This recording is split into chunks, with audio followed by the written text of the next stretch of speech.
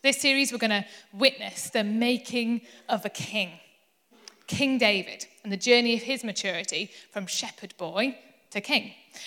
Maturity in faith, when I've chatted to different people about this and looked in the Bible, in Ephesians, in the New Testament, it talks about how maturity is not being blown about by the waves of your circumstances, being battered around. It's this deep-seated, tried and tested, wrestled over and stretched faith, but it's also well-worn and handled with knowledge and skill, which is honed over years. It's continually knowing God better than ever, but knowing how little you really know him because of how awesome and how massive he is. It's taking responsibility. It's taking risks of faith every day with a disciplined heart and a relationship with God that isn't defined by your circumstances, but keeps walking towards Jesus every single day. So we're looking at David not only because he's just really interesting. So, interesting fact, the Bible has more pages on David than any other individual except Jesus, obviously. So he's like a big deal. His story really goes in depth. He was a shepherd, he was a youngest brother, he was a warrior and a musician, and at one point he was on the run. David was God's chosen king, and he united all the tribes of Israel and ruled over them, and he established Jerusalem as kind of the capital of Israel. So that's like a big deal. Jews and the Israelites in the past would be like, David was amazing. That was the golden age. They were the good times. He had these very humble beginnings through to unprecedented power. And he continued, you can see throughout his story, throughout the Psalms, which he also wrote a good chunk of, he has this continual pace towards God, of following God. He's called a man after God's own heart. So he's a really good example of maturity in faith. So we're going to see the making of this king in great detail and see his growth and his maturity. And then in turn, we get to see how God wants to mature us and our faith. Let's pray before we read the Bible together. Jesus, show us what it is to be mature. Use me and use everyone here, and use your word today to speak to every single individual sat here today. Show them how you want them to step into and mature in their faith. We want to love you more after today as we learn about you. So Holy Spirit, just have this moment. Have our attention. Amen. Amen. So, turn to your Bibles to 1 Samuel. If you've got a paper Bible, that's slightly preferable because we're going to be looking at this story in the context of the whole thing. So it's more useful to have your paper Bible. But if you don't have your paper Bible with you, there are some scattered around the room. So grab one of them. Don't let them go to waste. Cheers.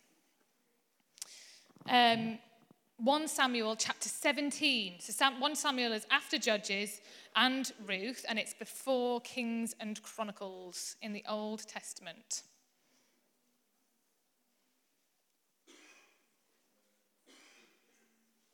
That's it, you can find it. The reason it's called 1 Samuel... Oh yeah, thanks. That's all right, thank you. Isn't he nice? So Samuel, the reason it's called 1 Samuel and not like 1 David or something like that is because Samuel was the appointed prophet at that time. So he was the guy who was chosen by God to speak what God was saying to the people. And he was like anointing the king. So he anointed Saul, who was the first king of Israel, who didn't do amazingly. And then he also anointed David, who was the second and the real great king of Israel. So we're going to come to this story with a wide lens. The Bible is a whole book of books, so it's vital to understand where this story sits in that. And we're just honing in on one tiny episode in the full-blown story of God that we ourselves are part of. So we can't really understand that episode. It's a bit like watching one episode of Friends, like in season 7, and being like, why is everyone sad? They're leaving that apartment. You need to understand where they've come from and where they're going. So that's what we're going to try and do. Old Testament, which is the first part of the Bible, all pre-Jesus, although he's around in the form of God or Lord or Yahweh. We're in the stories that the Jews also hearken to and learn about God from. So far in the full stretch of history, we're focused on a small, wily nation called Israel, who are God's chosen nation. And Israel is made up of loads of different tribes. And this nation, these tribes, are originally born out of one family, Jacob's family. Oh, have you got the little lineage for me? That's lovely. So yeah, who originally stemmed from Abraham. So Abraham is the father of that nation, is the father of that big old family that we get invited into through Jesus. But Abraham, it's dotted line because he's not like Jacob was Abraham's son. There's different generations between them all, but you can read the Bible yourself and find that out. So Abraham, due to Jacob's descendants who grow into a nation whilst they live in and are enslaved in Egypt over hundreds of years, step up Moses, who leads the Israelite nation out of Egypt into the promised land with quite a few setbacks along the way. Then once they're in the promised land, this nation, who are really like a collection of tribes because they keep fighting with each other and deciding they're not going to be under the same ruler and all that kind of stuff, they decide to have judges. So they have different judges who are not like other nations who have these kings who are like big tyrants and are exalted and worshipped, because that isn't really Israel's thing. Turns out Judges' thing doesn't work as well as everyone was hoping, because they all just keep disobeying God anyway. So then the nation are like, do you know what, Samuel, to this prophet, we want to have kings. God's like, actually, I'm the one true king, but I get that these guys want to be like everyone else, so I'll pick out some nice kings for them. And that's where we find ourselves today. So Israel is a fractured nation, a collection of tribes under their first king, Saul, who has been anointed. So they're pretty much constantly at war with the surrounding nations: Moabites, Canaanites, Hittites, Hivites, Perizzites, Girgashites, Amorites, Jebusites, etc. But in particular, Philistines, not a knight, and the Amalekites. So this is like one of many wars with the Philistines. Do you get the picture? Only Peter Bolton gets the picture. Lovely, thank you. I was going to say, it's good to know where we're coming at it from. So we're going to dive into the passage now, but I actually want us to settle into it and really live it and feel what it felt like and taste what it tasted like and what did it actually feel like for the people who are in this, because this isn't just like a anyway, and this happened in the Bible, and who knows if it's true. This happened. So we want to grasp it, and we want to grab hold of it, and we want to squeeze everything out of it that we can. Yeah? Yeah, we do. Oh, my life. You are not going to like this next bit. So what I want you to do is I want you, when it gets to the bit where I say, hold on, I'm a chapter ahead, where it says, he reached the army as the camp was going out to its battle positions, shouting the war cry. That's your cue. You are going to shout the war cry. If you feel patronized, get over it. Join in anyway. If you want to get something out of the Bible, you have to put something in. So, can I hear your war cry? That was actually pretty good. I want a little bit more from you, because so what's going to happen is if you don't defeat the Philistines, you're going to all be enslaved, your families will be taken away from you, and all of you will probably die if you're not enslaved. This is quite bad and quite a dramatic situation. So you're trying to scare them off. So with that in mind, I want to hear your war cry. Yes, G2. That's so exciting. Right, okay. Let's go in. So I'm just going to have some water, and then our story is going to begin. So our story begins with the whole Philistine army, which is like hundreds and thousands of people who are marching to the Israelite border to attack. Hold on. I should really need... you won't get the rest of the passage if I don't do this. So that's every single man of fighting age of the entire nation. It's a lot of people. It isn't just like a merry band.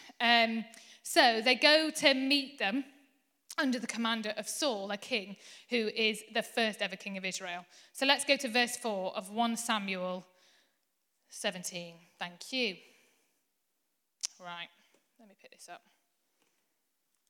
So a champion named Goliath, who was from Gath, came out of the Philistine camp. He was over 9 feet tall. He had a bronze helmet on his head, and he wore a coat of scale armor of bronze weighing 5,000 shekels. That's a lot. On his feet, he wore bronze greaves, and a bronze javelin was slung on his back. His spear shaft was like a weaver's rod, and his iron point weighed 600 shekels. His shield bearer went ahead of him. Goliath stood and shouted to the ranks of Israel, "Why do you come out and line up for battle? Am I not a Philistine, and are you not the servants of Saul? Choose a man and let him come down to me. If he is able to fight and kill me, we will become your subjects. But if I overcome him and kill him, you will become our subjects and serve us. This day I defy the armies of Israel. Give me a man and let us fight each other." On hearing the Philistines' words, Saul and all the Israelites were dismayed and terrified. Now we cut to David, who is too young and unimportant to be fighting in this war. So weirdly, a chapter ago, David was visited by Samuel, the nation's prophet, who was appointed by God. And David, who is the youngest and the least likely of his brothers, never mind everyone else, has been anointed as king, but no one else knows it. So David's anointed as God's chosen king over the whole nation, and no one knows because it just happened during his lunch break. And then he has to go back to his rubbish, lowly, unpaid job as a shepherd. But in our story, here's David on another lunch break from work, and he's delivering lunch to his tall, strong warrior brothers on the front line. He packs up and he sets off for the front line, and he arrives at verse 20. So jump to verse 20 with me. Halfway through, he reached the camp as the army was going out to its battle positions, shouting the war cry. Israel and the Philistines were drawing up their lines facing each other. David left his things with the keeper of supplies, and he ran to his brothers and he greeted them. As he was talking with them, Goliath, the Philistine champion from Gath, stepped out from his lines and shouted his usual defiance. And David heard it. And when the Israelites saw the man, they all ran from him in great fear. So David's like, why is everyone afraid of this giant when we have God on our side? Why is everyone so afraid? Look at the reward that the king is going to give us. And his brother, Eliab, overhears him talking to the other soldiers, and he says, "Why have you come down here? Why have you come to this new sheep you meant to be with? I know what you're up to. It's one of those fights." All right, David says, can't I even speak? But he's been overheard. And he's sent to Saul as no one else in the entire nation is speaking so bravely or willingly. Jump to verse 32 with me. So David says to Saul, "Let no one lose heart on account of this Philistine. Your servant will go and fight him." Saul replied,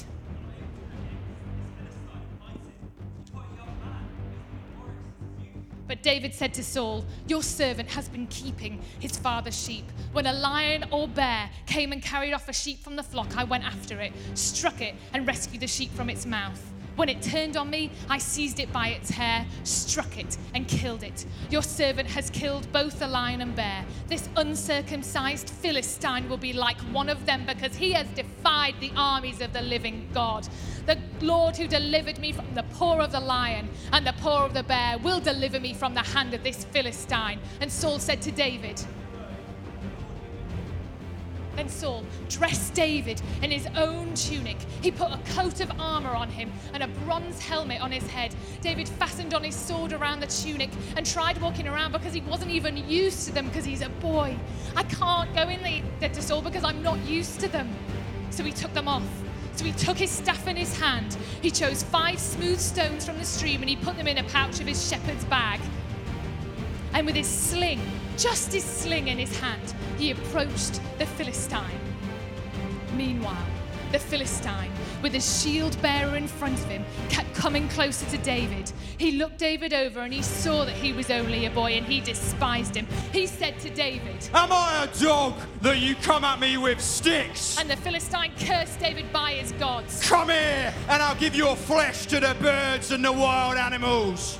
David said to the Philistine, "You come against me with sword and spear and javelin, but I come against you in the name of the Lord Almighty, the God of the armies of Israel, whom you have defied. This day the Lord will hand you over to me, and I'll strike you down, and I'll cut off your head. Today I will give the carcasses of the Philistine army to the birds of the air and the beasts of the earth, and the whole world will know that there is a God in Israel.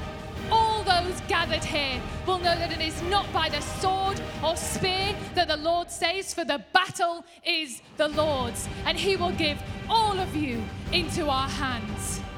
As the Philistine moved closer to attack him, David ran quickly towards the battle line to meet him. Reaching into his bag and taking out a stone, he slung it. And it struck the Philistine on the forehead. The stone sank into his forehead and he fell face down on the ground. So David triumphed over the Philistine with a sling and a stone. Without a sword in his hand, he struck down the Philistine and he killed him.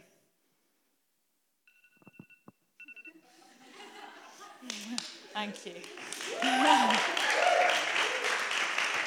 Nice one. And the Oscar goes to,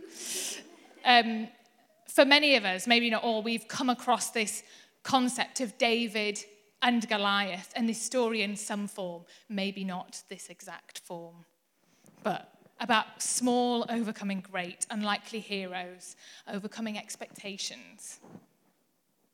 When have you come across that? Just ponder that for a second. Where have you heard this story before? And who's the hero of this story?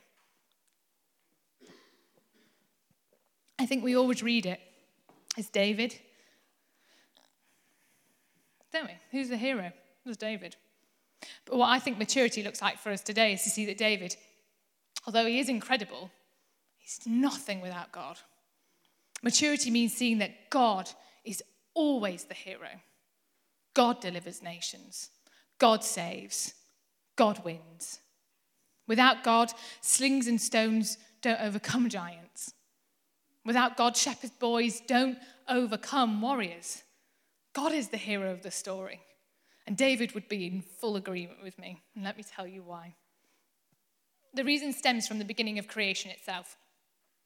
Prepare yourself for a potted history of humanity.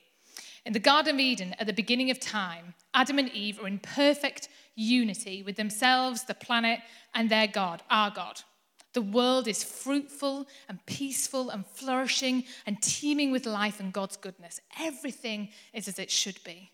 But there's a tree that God tells Adam and Eve not to eat from because it's dangerous and it will kill them. Then a talking snake appears. We can discuss why there's a talking snake there another time. But the snake contradicts God and he tells Adam and Eve that the fruit isn't dangerous. It's delicious and it will make them like God. They believe him and they eat the fruit, and they and the whole earth are cursed, and evil and death cast a shadow over everything that God's created. But God says, hope is coming. Someone descended from Adam and Eve will crush the snake underfoot and will overcome evil once and for all, although the snake will strike his heel and both will be mutually destroyed in that battle. A few generations later, God speaks to someone else called Judah, who is a descendant of Adam and Eve, and he tells him that this overcomer, this crusher of the snake, will be a king in the line of Judah, a descendant of his. Who else do we know who is a king in the line of Judah? David. David is the first king in the line of Judah. He brings together all the tribes of Israel and he establishes this nation in unity. He's seen as this great king, but is he the one to crush the snake? Is he the one that overcomes death and evil and sin? No, David can't do it. He doesn't even get close because of his own imperfections and humanity. His descendants, king after king after king, are wooed by evil and they destroy each other. The family line of kings actually ends in the destruction of Jerusalem and the exile of the whole nation into Babylon. So it's not looking very good for them. But God has reiterated to David, he said to him that a king descended from him will indeed crush the snake, will overcome death, will overcome sin, but from a line of kings that ended. So who could ever fulfill this role when even the greatest king of Israel, the most faithful to God, David himself, couldn't? Jesus does. Jesus is a descendant of David. You can trace the genealogy in the Bible. The ultimate true king of Israel is Jesus. He's the King of Kings. But again, no one knows it when he arrives. He was born in Bethlehem and he's come from humble beginnings, just like David. And through him, we're invited to become God's people rather than those few chosen tribes of Israel in the Old Testament. Jesus crushes the snake. He overcomes evil and death by taking them to the cross, being struck in the heel, being killed, but then being raised to life, giving you and you and you and you and I the chance to be restored and redeemed and set free from death and evil forever. You might say, well, how is this relevant to David? Because David is the precursor to this. He's the foreshadowing. He's the nearly there, not as good version of what Jesus would be, a murky reflection of what God was going to do. God was revealing his plans and his purposes through his people, through faithful guys like David, and giving them hope for the future. So this story isn't just a fable or a metaphor. It's not a moral tale of a perfect hero who we're all just going to learn to be more like. I'm not going to stand here and preach to you. Let's all be just more like David. You just get better. You work harder. You be nicer. You be a better Christian. And then God will love you more. Because that isn't how it works. The story isn't a standalone one, but it's in the wide scope of what God's doing in David's life and in our lives. This story tells us that only God can save us. Only God can save you. Not your armor, not your might, not someone else's armor, not even your humility, not your slings or your stones in isolation from God, not armies, not bravery, not family, not love, not being better, trying harder, not optimism, not hope, not experience, not skills, not talent. None of those things will carry you through. Only God can save you. That's why David won. Because God won. Not because, he caught everyone off guard and he changed everyone's expectations and the small overcomes the mighty. Don't believe what Malcolm Gladwell tells you. It's actually God who saves. Just like he saved David the day before and the day before and the day before, because that's who God is. It's what he does and it's what he says. If we have a look at verse... it's 32, I'm pretty sure it's around there.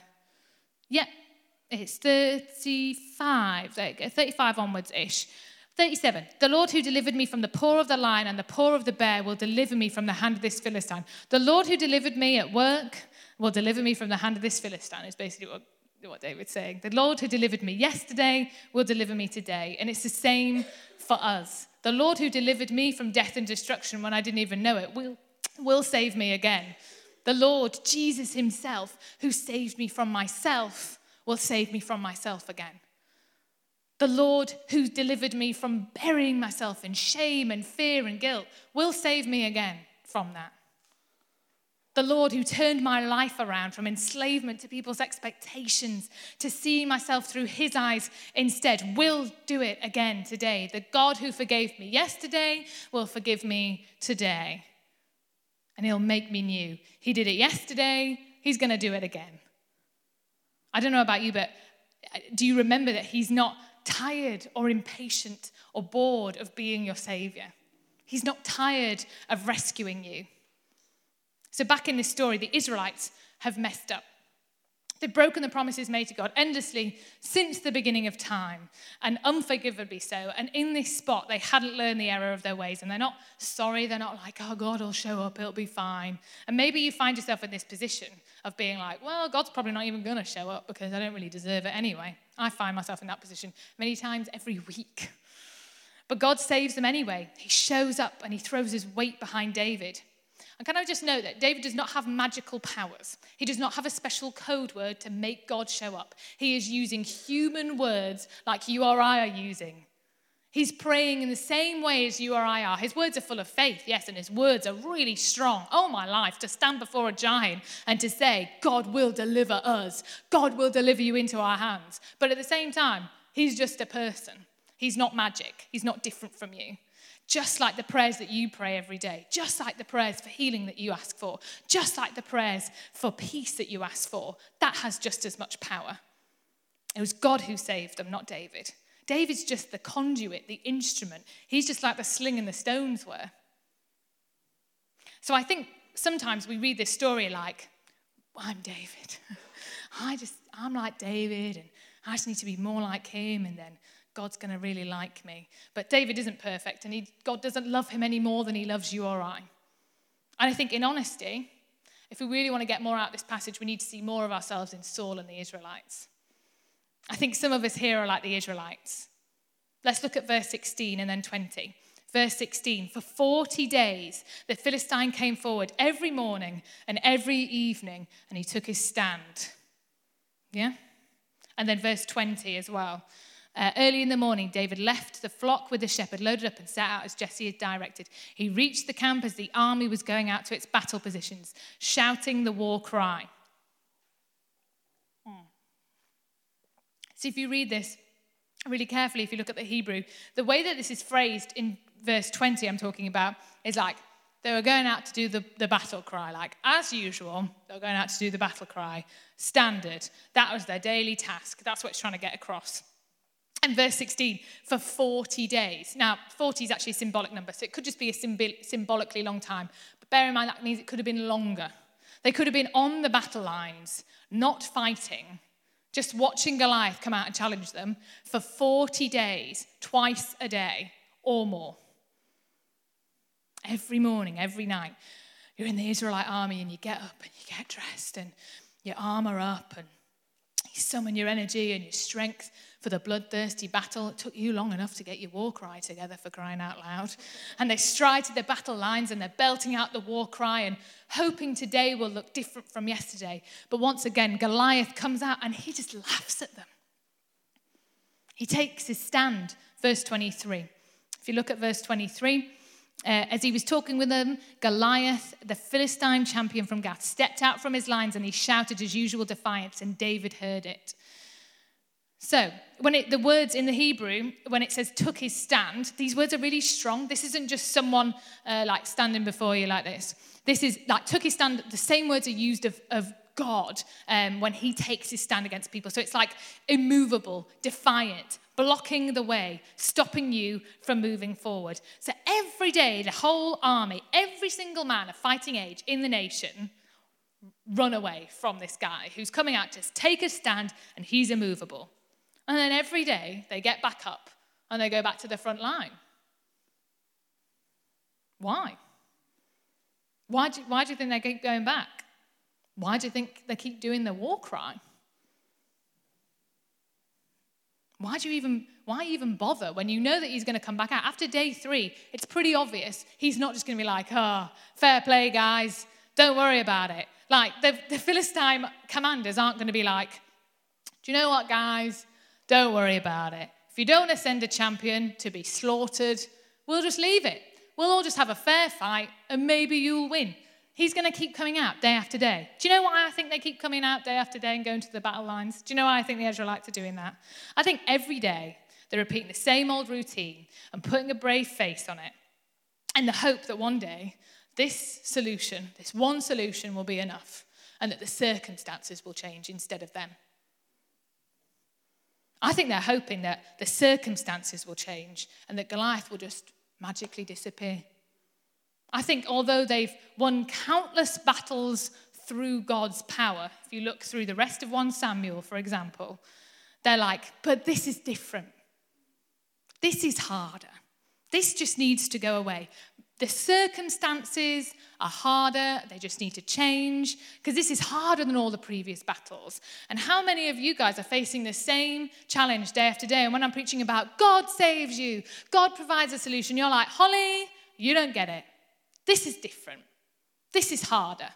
This is harder than last time. God saved me last time. He can't do it this time. Or I'm not willing to trust him because of it. This one is taking a stand. This one is immovable. You don't understand. This is worse than the last one. It's different. My spouse is more difficult than you know. This uni work or this job is harder than it used to be. My boss is much more nasty than the last one. I don't have the self-control or discipline or bravery that I did last time. I don't have the mental health to overcome this. This is harder than the last battle. And so you wake up day after day after day and you drag yourself to the battle lines and you do your war cry, you follow the same strategies, you're wearing the same armor, and you're just hoping, fingers crossed, that circumstances might change this time. I think some of us are like the Israelites.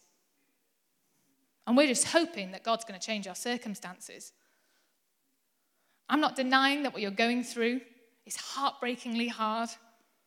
But there is another response, one that doesn't require you to be better at everything, but requires you to stop looking at your circumstances and stop looking to escape them and change them, to stop hoping that Goliath doesn't show up today and instead look to the God who does not change. Verse 33, Saul replies, "You are not able to go out against this Philistine and fight him. You are only a boy, and he has been a fighting man from his youth." Let's just pause there. What's highly ironic here is that Saul, who is the king of Israel at this point, powerful, many a victory against this same army under his belt, who has also been, interestingly so, a fighting man from his youth, unlike David, Saul was said to stand a head taller than all of the men in Israel. If I'm looking for someone to fight a giant in Israel, who are you going to pick? Probably the tallest, most powerful man. Interestingly, even Saul, even though he has the same kind of armor, because when he puts it on David, the same words are used for Goliath. So he could be a match for the giant. He is the best equipped, but he too is like, this is different. This is harder. This is where my abilities end, because he's looking at his abilities, not God's. He believes it's all down to him, but he doesn't see that only God can save him. David replies in verse 34, "Your servant has been keeping his father's sheep. When a lion or bear came and carried off a sheep from the flock, I went after it. I struck it.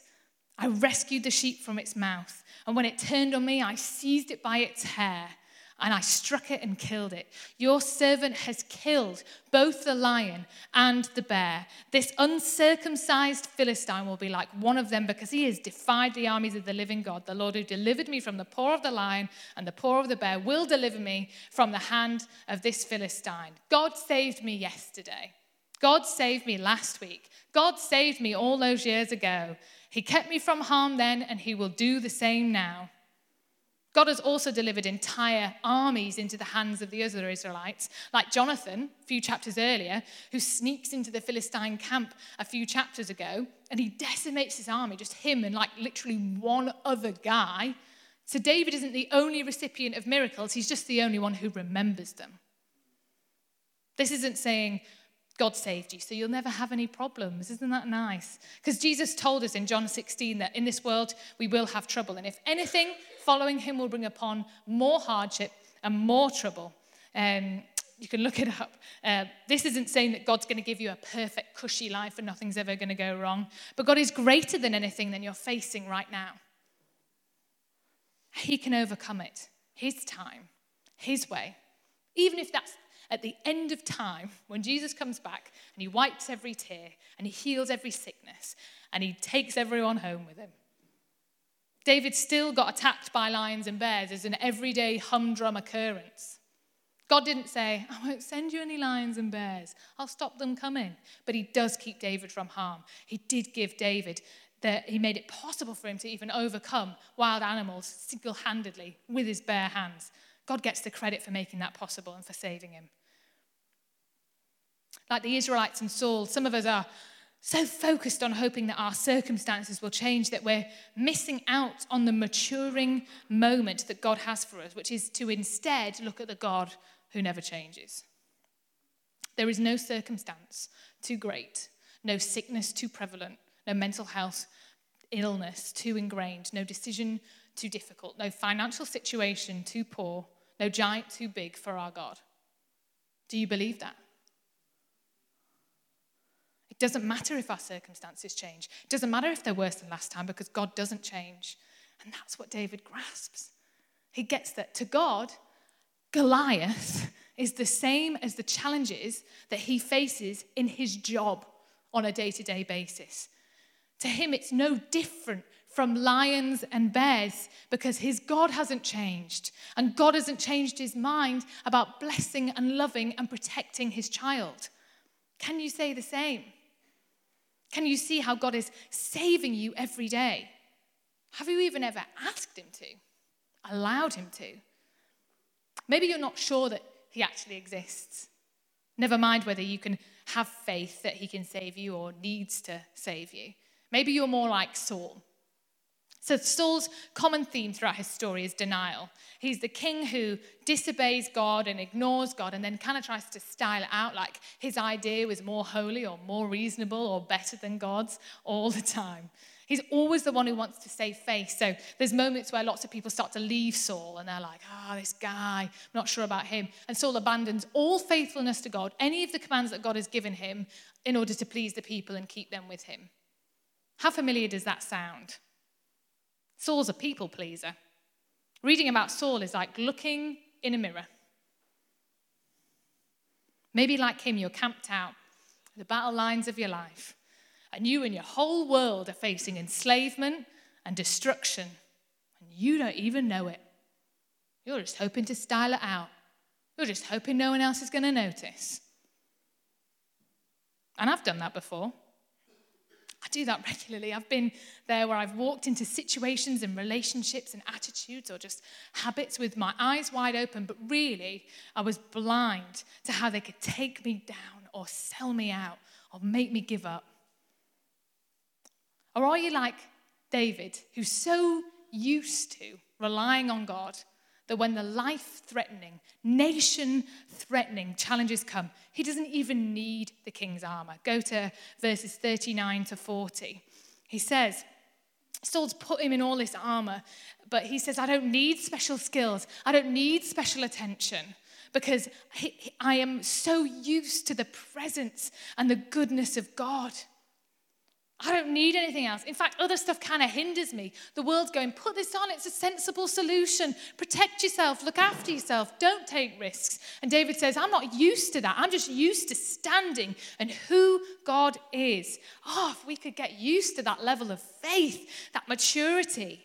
It's taking risks on this daily basis, but for Jesus, and it's facing lions and bears in your job, in your humdrum life, but being so trusting of God that it becomes your normal, and Goliath is just a bump in the road. Some of us here need to put that into practice, including me. We need to practice trusting God with the lions and bears, the daily challenges in our lives, because otherwise, how can we ever step into the kingship and the calling and the big, brave life that God has anointed us for? Some of you might be thinking, I'm not really sure. You keep going, you need to do this thing. We need to practice it. And some of you are feeling conviction or a sense of guilt. So I'm just going to say now, don't let that slip into shame. I'm not saying you're a bad person or you're bad, and that isn't what God's saying. Let this rise into conviction, that sense of being like, I need to do something different. This doesn't work. I need to change. Conviction is having hope and knowing that you're loved, and therefore stepping up into what God is asking you to do. So let's not beat ourselves up about something that God isn't beating us up about. God is the hero of the story. God is the one who saves. So our response is to let him save us again. I'm not just talking about when you signed on the dotted line and you prayed the prayer and you became a Christian. I'm saying that every single day, all of us need saving time and time again. God's mercies are new every morning, he says. And if he says that, that means they must need to be new. Because I don't think you've been perfect since yesterday. All of us need new mercy. All of us need saving every day. All of us need to go, Jesus, I need you again. I need your rescue. I need your help. So for some of us, you've never asked God to save you. You've never called on him for help like David did. And today's the day to invite him in for the first time. I know we're talking about maturity, but today's the day where you go, yes, God, rescue me. Let tomorrow be the day that you said, God will continue to save me like he did yesterday. Don't be like Saul, who was oblivious to the destruction he was bringing upon himself, and he was in denial. So you can join in this response with us now. And I think pretty much all of us have a response to make. The beautiful thing about God calling us into maturity is that no one is nailing it. No one's there. You can't just reach maturity. There's always more to find. We all have a way to go, and we can all mature more. So it's for all of us. I think the call is, are you used to God saving you like David was? Are you like, yeah, I'm not used to the things of the world. I'm used to God. Or whether we keep stepping in with our armor and stepping in with our stuff to try and rescue ourselves or justify ourselves or make ourselves feel better. And the call is, Are we looking for our circumstances to change? Or are we looking at the God who never changes? Are we asking God to just disappear what's in front of us? Or are we trusting him as we step forward? So we're going to lay down our armor like David did to say, God, I want to get used to relying on you. I want to be so used to you rescuing me every day that every expectation or protection or armor or solution that the world tries to dress me in or I try to dress myself in, it doesn't fit, because actually knowing you and looking at you is all I need. Would you stand with me?